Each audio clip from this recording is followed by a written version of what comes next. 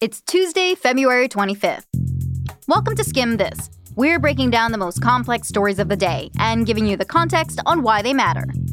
The 2020 Democratic primary is in full swing, and the winner is still TBD. But one candidate is emerging as the frontrunner and is already counting up the delegates to prove it. Then President Trump just wrapped up a 2-day visit to India, where the crowd went wild. Namaste, Trump! Namaste.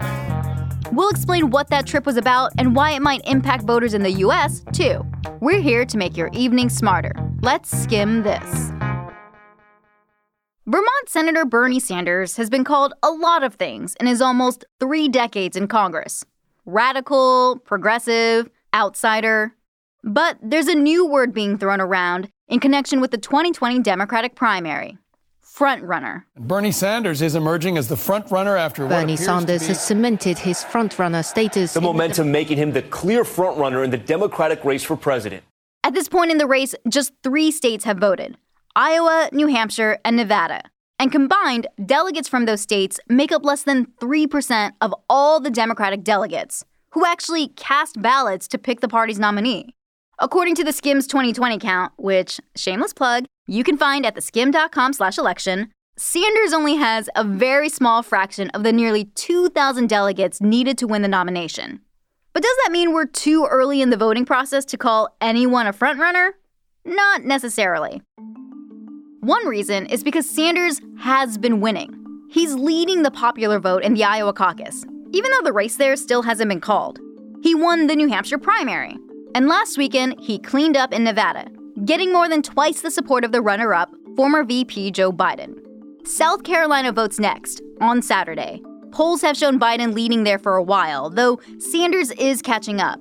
But sort of regardless of who wins South Carolina, the bigger event on the horizon is Super Tuesday. That's when Democrats in 14 states cast their votes, and it's coming up next Tuesday. Yeah. Once that day is finished, over a third of Democratic delegates will have been awarded.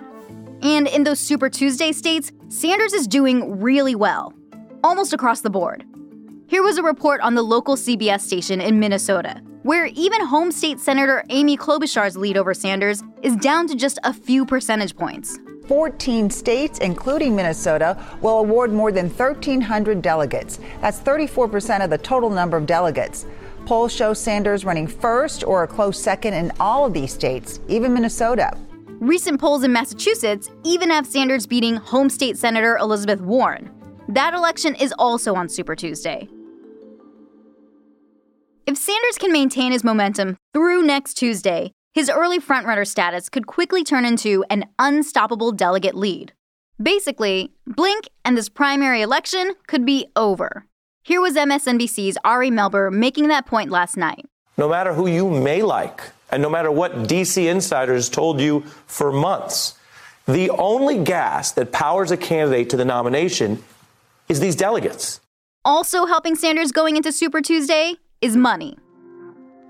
In smaller early states, there's often an emphasis on the candidate physically being there, on the ground, shaking hands and holding events. But that's almost impossible on Super Tuesday, when voters hail from huge states like Texas and California, or from states that are just really far apart from one another, like Maine and Tennessee and Utah.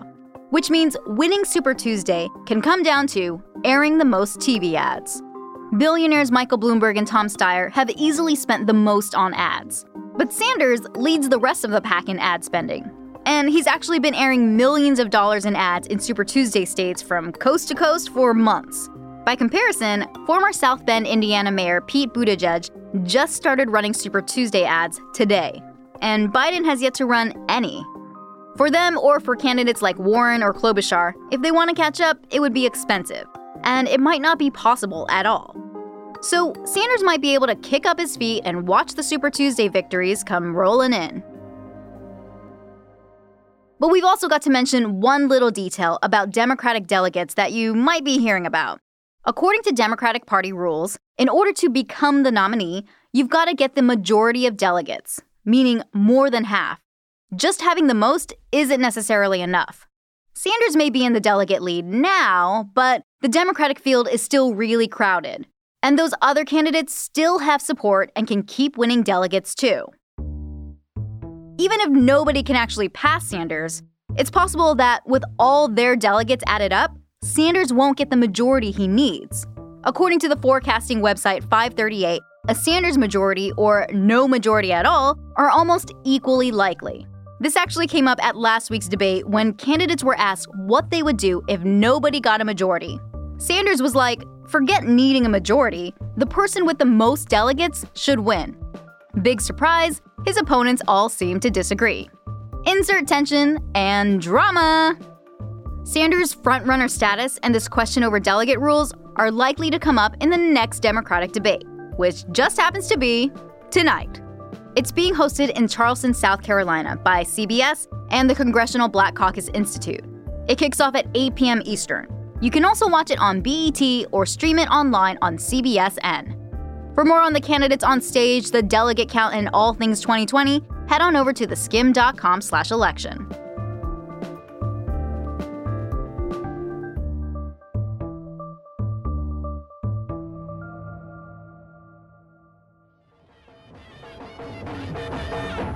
A red carpet, a troupe of dancers, a big hug from the country's leader. That's how President Trump was greeted in India yesterday as he got off Air Force One. He was only there for a quick 36-hour trip, but he made quite a splash. Trump started off by hitting the big tourist spots, the Taj Mahal and the ashram where Mahatma Gandhi lived, and he gave a speech to about 110,000 people. It was his biggest rally ever. And the Indian crowd gave him a warm welcome. Namaste, Trump! Namaste, Trump! Namaste, Trump! Namaste, Trump! They're saying Namaste, Trump, as in welcome, Trump. The entire cricket stadium was packed with people decked out in Trump merch and cheering. The big purpose of the trip, though, was Trump's meeting with the Indian Prime Minister Narendra Modi. They're talking trade. The U.S. is a more important trading partner to India than vice versa. But the stakes are still high for both of them. Back in 2018, the two countries traded over $140 billion worth of goods and services. But recently, trade talks have stalled. The drama heated up last summer, when the Trump administration got rid of something called preferential trade status with India. That status lets developing countries sell products to the U.S. without having to pay a duty or special tax. Trump said India was putting all these tariffs on imported goods, and that those tariffs meant U.S. companies weren't able to sell their products to India at a competitive price. So Trump said Indian businesses shouldn't get this special treatment in the U.S.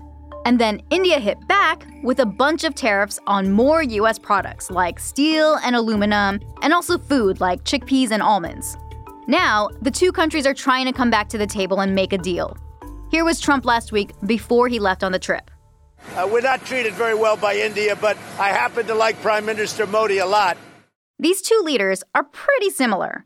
Both got elected to lead two of the world's largest democracies on a wave of populism, and have campaigned on similar nationalist agendas, meaning they put the needs of their own country and people over helping others.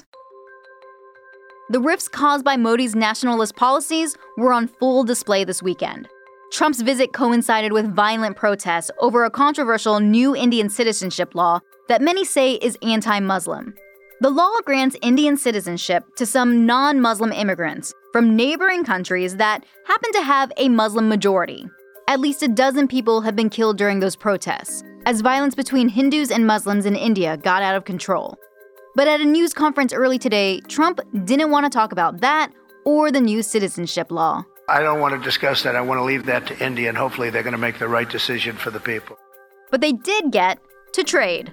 Trump and Modi have similar policies for protecting their own country's products, rather than letting foreign competition in. So coming up with a mutually beneficial deal might not be so straightforward. But at his big rally earlier yesterday, Trump teased that an agreement is possible.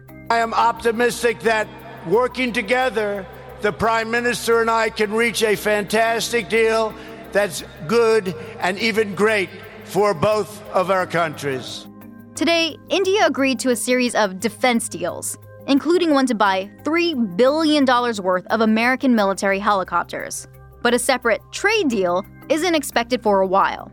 There are still a lot of kinks to work out, and last week, Trump said it might not be ready until after the election this November.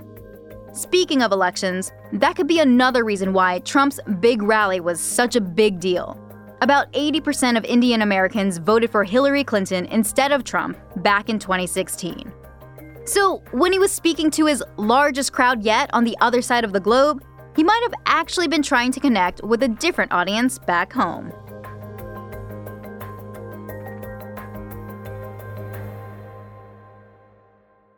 Now, some proof that maybe your mom wasn't lying to you when she said you could be anything you wanted. That's the sound of NHL's Carolina Hurricanes freaking out after a Zamboni driver, as in the guy who smooths over the ice, jumped into the game and helped them beat the Toronto Maple Leafs on Saturday night. After the first two goalies were injured, David Ayres stepped up as the emergency backup to defend the net. And he killed it. Get it out, Kerfoot. Hyman, what a save! That's one of 8 saves Ayres made that night. Thanks to the Carolina Hurricanes for that sound. One thing to know, Ayres drives a Zamboni as part of his day job, helping to manage an athletic facility. But being an emergency backup like this is kind of his weekend gig. He's had it for a few years, but says this was the first time he got pulled off the bench. And it paid off. He was named one of the best players of the night and got to keep his jersey. How's that for thinking big? And that's all for Skim This. Thanks again for listening, and be sure to hit subscribe and rate and review us on Apple Podcasts. If you want to add the Skim to your morning routine, sign up for our free newsletter, The Daily Skim, right on our website at theskim.com. It's everything you need to know to start your day right in your inbox.